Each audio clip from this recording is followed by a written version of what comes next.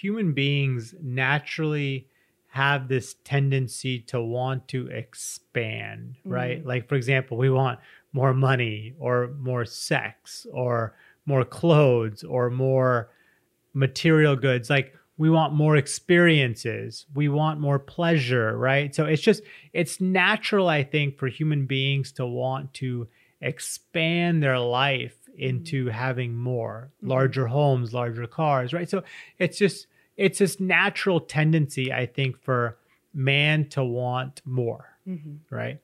And I think the key is to recognize that balance between more equating to more stress, right? Versus more equating to more abundance and more peace and more contentment and more tranquility.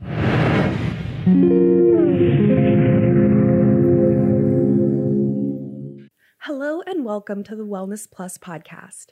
I'm your host, Karina Rachel, and today I'm joined by Ritesh Sheth. He has a master's in yoga sciences and naturopathic medicine and studied at the Art of Living Foundation.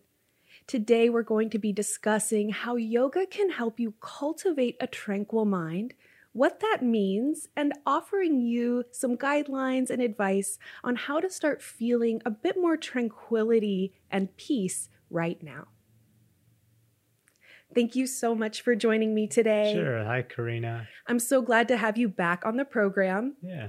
So you just finished creating this Tranquil Mind series for our app, Yoga Plus. Yeah. And I thought it would just be a great opportunity for you to talk a little bit about what the benefits are of having a more tranquil mind and how yoga and your program specifically can help someone attain that.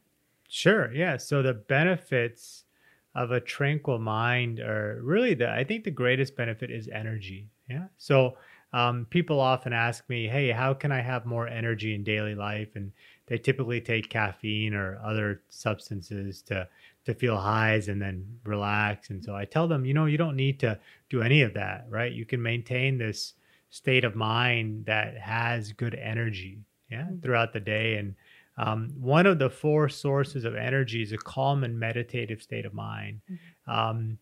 Good sleep, 6 to 8 hours of sleep, the breath, certain breath work and meditative exercises. Let me go ahead and just touch on the 4 sources of energy. One is around sleep, getting proper sleep, 6 to 8 hours of sleep per day. And then the second really powerful source of energy is food. So having a food rich in fruits and vegetables, for example, and proper hydration, 8 to 10 glasses of water per day. Another really powerful source of energy is exercise. So the breath exercise. And then the final source of energy is a calm and meditative state of mind. So, when we get really angry, for example, then what happens, it zaps our energy afterward, right? If you have road rage, for example, then afterward you get real tired, right? Or if you get angry at somebody, then you just feel tired and down. And so having that sense of equanimity, right? That sense of tranquility in mind actually gives us a lot of energy that we can better utilize throughout the day. And it gives us some sense of clarity of mind. And we're able to really effectively be present to each and every moment as it's happening. And we're able to better communicate, better listen, have more patience. So yeah, it reduces stress as well. So a combination of breath work, meditation, proper sleep, proper nutrition, and then maintaining meditation or maintaining that sense of equanimity, that sense of tranquility in daily life. So, It's almost as if just kind of reining in where we put our energy, I guess you could say. So to take that road rage example, or just kind of when we're feeling stressed and there are a lot of pressures that our modern day world puts on us, we can maybe just put our energy into things that are not the best, use in terms of how it's going to make us feel afterwards. Yeah. So getting angry with someone or Yeah. getting frustrated with something. Yeah. So the tranquility of mind almost sounds like it's just this ability to have a little bit more control over our emotions, or maybe how Yeah, we sure. express our emotions. Yeah. And, and something that's real powerful that you bring up is how oftentimes our emotions control our breath. So something that my teacher said, Sri Sri Ravi Shankar is my yoga teacher, meditation teacher, life teacher. He started this nonprofit NGO called the Art of Living Foundation, where I did my teacher trainings. And something he said so beautifully, he says that typically it's our emotions that control our breath. So think about a friend going through a breakup that, you'll be talking to in a mid-sentence, they'll sigh, right? Yes, that And quick so, kind of yeah, forced you kind out of feel it, exhale. right? And they're just kind of down. Or like when you're on vacation and you're like, oh, you're at a mountaintop and you want to take a breath of fresh air. And, people even say that, right? And so in that instance, our emotions are controlling our breath. What's so powerful about yoga and breath work and meditation is the opposite can happen. The breath can control our emotions. Yeah. So a little bit of breath work and meditation and yoga in the morning and a little bit in the evening has a profound effect on our state of mind. And we can literally control our emotional state. So it's real powerful. It's very much Definitely. a science. And I think you bring up a great point there, which is if people start to notice their breathing when they're Yeah. in those different situations. So how are you breathing when you're in a really, maybe stressful sitting in traffic type of situation? Yeah. How do you breathe when you are feeling your most relaxed or when you're feeling Sure. the most at peace? And you do start to notice, like you're saying, that when you're stressed, the breathing pattern becomes completely different than when you're in that emotional calm state or just feeling Yeah. more calm.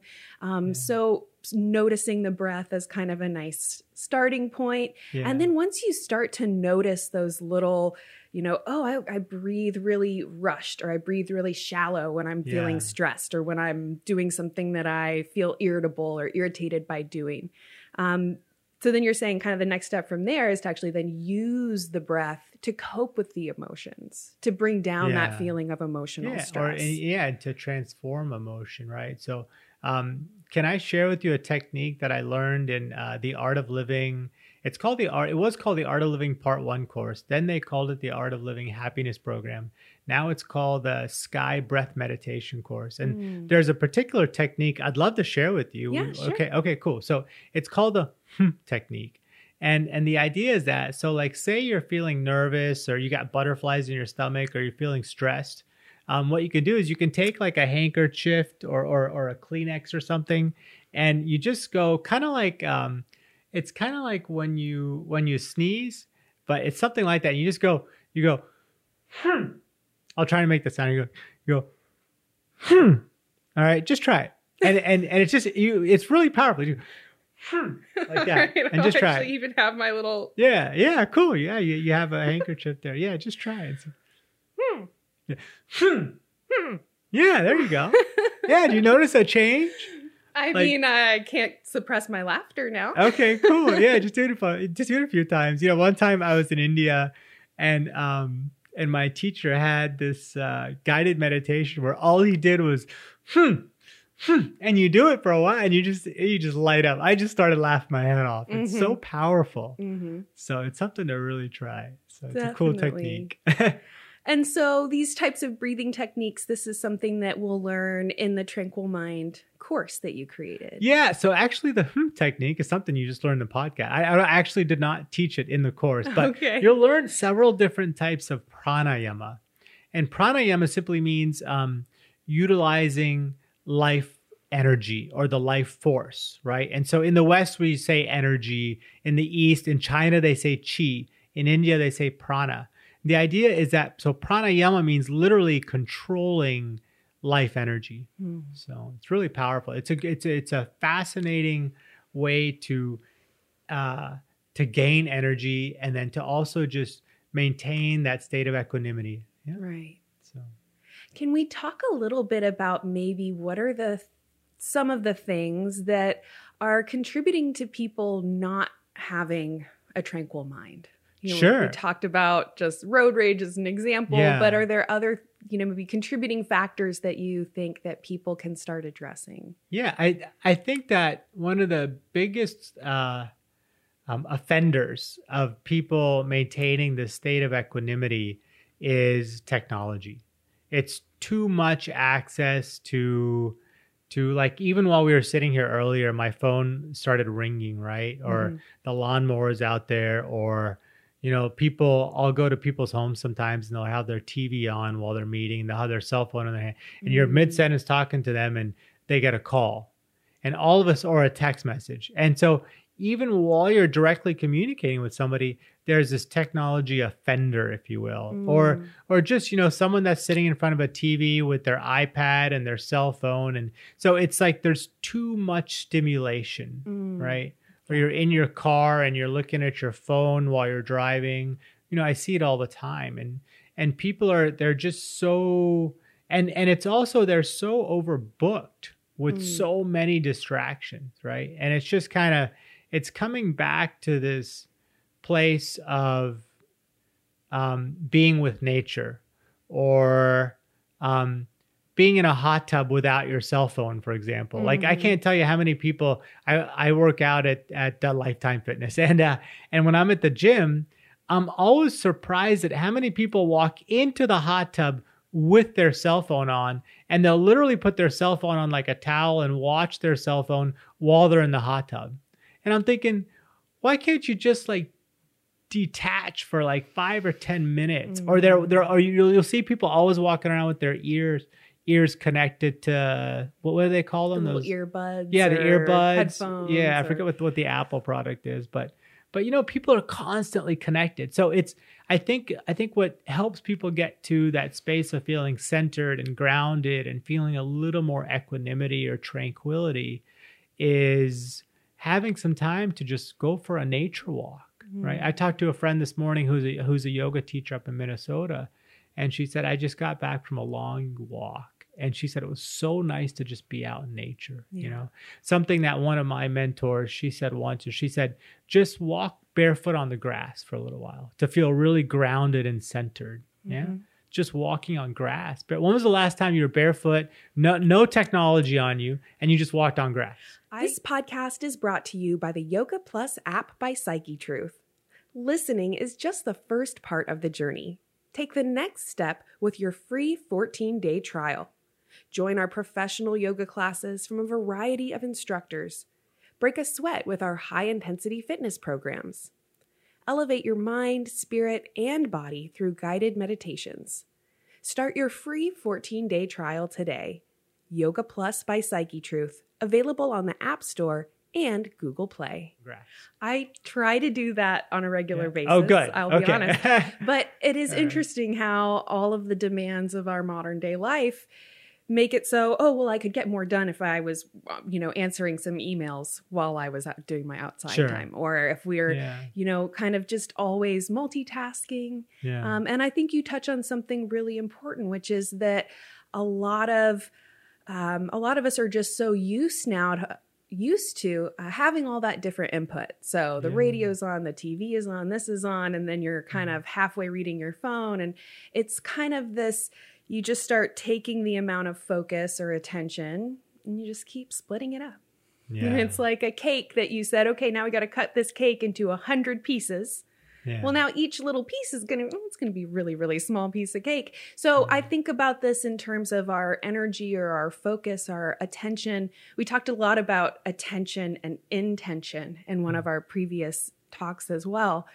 But then when you just kind of start cutting the pie into too many pieces or spreading the peanut butter too thin, there's a couple different, really visual ways that I think about it when I'm thinking about, I want to try to not be so dispersed, or I want to try to not be so distracted with a lot of things at once. Yeah. And then so you bring all of your focus into maybe just one thing you're working on. Yeah. And suddenly you're better at that thing. You get it done more quickly. So it's kind of this kind of disconnect between we feel like, oh, well, if I'm multitasking and I'm doing all of these different things at once and I'm listening to a podcast at the same time and I'm doing this, that we feel like we can get more done.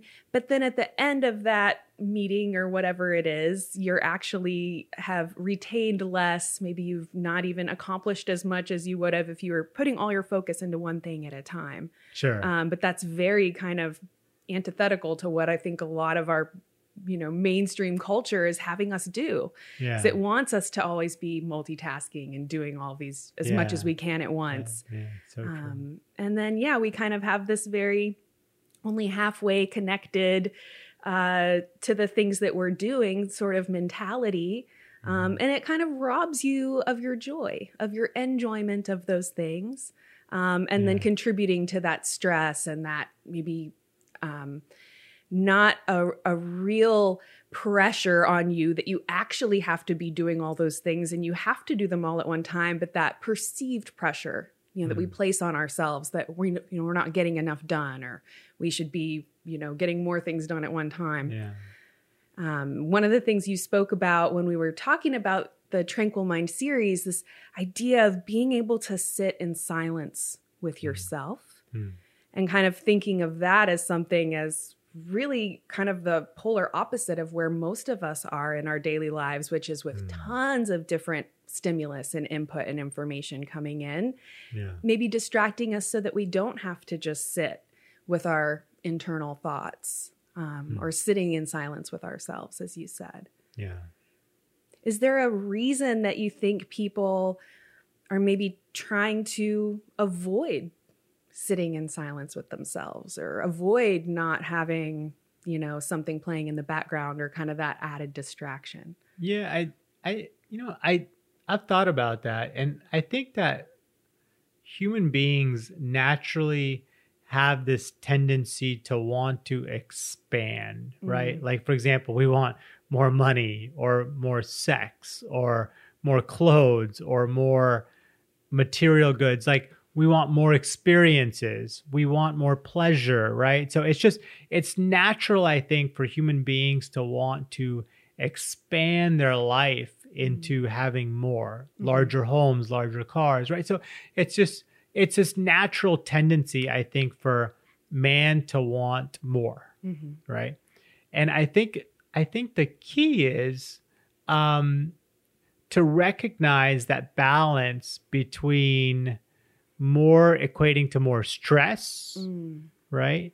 Versus more equating to more abundance and more peace and more contentment and more tranquility. Right. And so it's this, and it's a balancing act. One thing that my teacher says that I learned in the happiness program is he says it's so beautiful. He says more responsibility and higher needs equates to stress. And now low responsibility and low needs actually equates to a kind of a dull inertia. And the worst scenario is low responsibility and high needs, which equates to unhappiness. And the ultimate scenario is high responsibilities and low needs.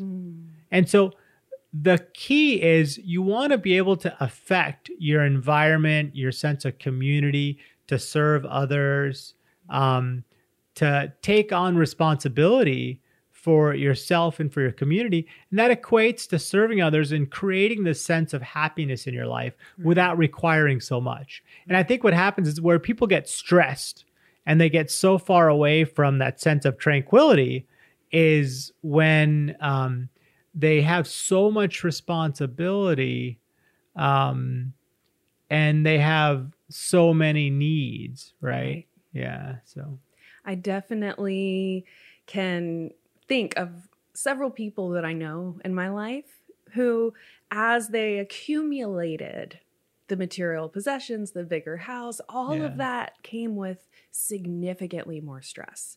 Yeah. And I definitely in my own life can recognize how material possessions, it's an kind of this interesting conundrum where, in a way, our culture has really molded us to focus on those material possessions and to feel a lot of reward when we maybe get a raise or we have something, move into a bigger house, or we have a bigger, nicer car than someone else. Yeah. There's kind of this, input coming in from the social structure, and especially from all the advertisements. And I mean, I think we can hopefully all agree that we live in a pretty corporate influenced world. Okay. So that influence on us to want material possessions and always want something bigger and always be wanting to, switch up to the bigger, fancier car and switch up to the bigger, fancier phone. Everything is really designed to keep us in that little rat race, I guess. Yeah. But by and large, when you actually get down to the nitty gritty of it, those material possessions in and of themselves really don't, in my perspective, they really don't seem to bring a lot of pleasure. And so that additional responsibility and additional stress that comes with that bigger bill or that bigger payment or whatever ends up maybe just making the person feel worse. So we're in this kind of constant thing where we think we're going to feel better if we buy the bigger car, we buy the bigger this, or we spend the more money on whatever it is. But then at the same time, as you get kind of caught up in that, you do end up realizing that isn't actually making me happier. Yeah.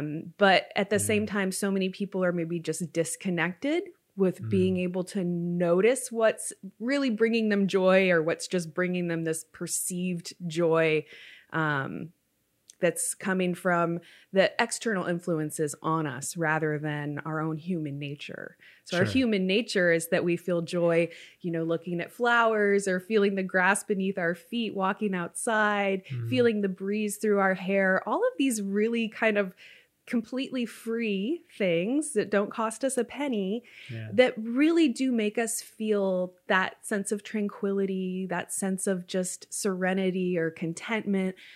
And I think a lot of us, if we can start to examine maybe the influence of our material desires or maybe just misplaced importance on material possessions, you'll really start realizing that the sweetness of life isn't in those material possessions and isn't in the distractions and the being able to do 20 different things at once, but it really comes from those smaller things, those simpler things, and just putting a little bit more of our focus and attention on those things that a lot of times we just don't even notice because we're so distracted. We don't notice the breeze through the trees. We don't notice the sensation of the wind on our face.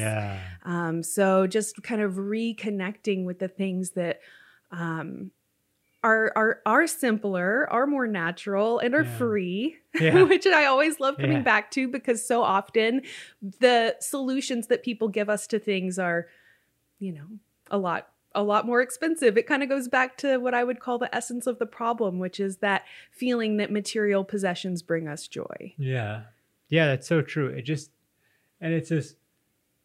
the sense of, I feel like my greatest joy comes from serving others. And so that connection with another human being, that connection with students is so powerful. I was a yoga therapist in a hospital, and within an hour, seeing a transformation from a patient at the start of a group meditation. I had one patient that was just bouncing off the wall. She couldn't sit still. And within an hour, at the end of the hour, she was meditating. And it's just so beautiful to see that transformation where we, through the yoga asanas in the beginning of the series, we start with more physical yoga asanas that get the restlessness. In Ayurvedic medicine, it's called rajas. So getting that rajas out of the body, the restlessness out of the body, and then being able to sit still for meditation after Shavasana and be able to go deeper into pranayama, be able to balance the different sides of the body and the mind. Yeah. And so being able to get centered and grounded, get the restlessness out of the body, then being able to rest and clear the head so that we can then sit for meditation. It's the ultimate goal of yoga, is so that you can sit for meditation comfortably. So I think you touch on something really important there, that restlessness or just kind of tension throughout the body, which maybe is this combination of maybe we're a little too sedentary and the body just kind of needs more movement, or maybe we've been kind of bottling up our emotions a lot for a long time. And so there's like maybe these different things that contribute to that restlessness, so to speak. Or I think a lot of people, when they start practicing yoga or they start practicing meditation, there is that feeling that it doesn't feel right in their body, or it just feels awkward or uncomfortable or strange. And maybe letting that that strangeness be the symbol that this is what is needed, so to speak, like getting the body out of just being in a comfortable, sedentary, always reclined on the couch or always whatever, getting out of that position and getting the body into more movement and more shapes that it's not used to being in, not only to kind of get through that physical restlessness that the body can feel, but how much that translates over to that sense of mental restlessness that so many experience. So I know that was something that I definitely noticed when I kind of started doing bedtime yoga. That was kind of the start for me. And I wasn't able to, to get my mind to turn off at the end of the day. And so it was through moving through the physical asanas, moving through the different stretches and movements, and then Shavasana at the end. And suddenly I realized, moving the physical body does impact your mind. And it kind of maybe seems that they're not connected when you're looking at it, or when you're taking the perspective that a lot of us are in just in our mainstream culture. You don't realize that the physical movements you do with your body can have such an effect on how you're feeling in your mind. Yeah, that's so true. That's so true. And then taking that pranayama and breath work and meditation to kind of bring that one step further is such a powerful thing. And I think it's so wonderful that you've dedicated yourself to sharing that with others and teaching others how to do that, because it's not something where you just sit down and suddenly you've, figured out how to meditate or figured out how to find that tranquility of mind. It's not just an automatic thing. And especially in our kind of fast-paced lifestyles, that's maybe almost the hardest thing for a lot of people to do. I've had a lot of people tell me that Shavasana is the most difficult pose. Just being there in stillness and avoiding that restlessness or feeling fidgety or feeling like, I really got to get to this other thing. I'm going to leave class early or whatever. So that sitting in stillness, again, kind of bringing us back full circle, this ability to sit in silence with ourselves and to feel a sense of tranquility, that we're not just sitting there waiting for the class to be over or waiting to get to the next thing. So if there was maybe something you could offer that people could do right now to help feel more tranquility. We talked about the little breathing technique earlier, which I love. Anyone could do that anytime, anywhere. Are there any other little pieces of advice you would share? I would say right now, if there's any one thing you could do to feel more tranquil, it's go outside, walk on the grass, turn off your cell phone, leave the electronics inside the home, and just take a break. Like, maybe for every on the hour, take 5 to 15 minutes and just go outside. Or if it's too cold or too hot outside, just find a place outside of your air conditioned space and be with some fresh air.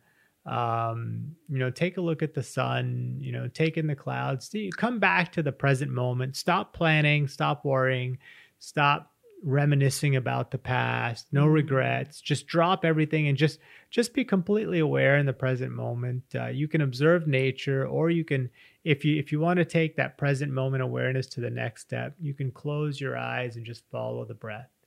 And notice oftentimes when we're stressed, we'll be breathing very shallow in the chest region. So if you want to take a deeper breath in the present moment, just breathe. Yeah, if you can't go outside, if you're stuck inside, then just take a deep breath in, push the diaphragm down, expand the belly out,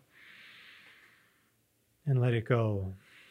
What oftentimes happens is that we're only utilizing 20 or 30% of our lung capacity through a technique. After you finish a 12th class, which is a silent class, I recommend checking out the Art of Living. It's artofliving.org. There's a course that we talked about, the happiness program, or the sky breath meditation. I teach you a technique called the Sudarshan Kriya. And in that technique, you get to utilize close to 80 or 90% of your lung capacity. You learn to oxygenate the cells in your body, and the Kriya actually realigns the nervous system. Wow. It's so powerful, and it's such a paradigm shift in the way you feel, in the way you show up in everyday life. It's just so powerful. So, yeah. Well, thank you so much for that. And I look forward to having you on the program again. Thank you. I know we have a lot of different ground to cover. So thank you so much for sharing all of this with us today. Yeah. Thank you, Karina. And I want to thank all of you for tuning in today. Thank you so much for joining us. If you enjoyed this video, I encourage you to join Ritesh for his Tranquil Mind Yoga series, which you can find on our app, Yoga Plus. It's also on wellnessplus.tv, and I look forward to seeing you all there. Thank you so much. Have a wonderful rest of your day, and I look forward to seeing you again next time.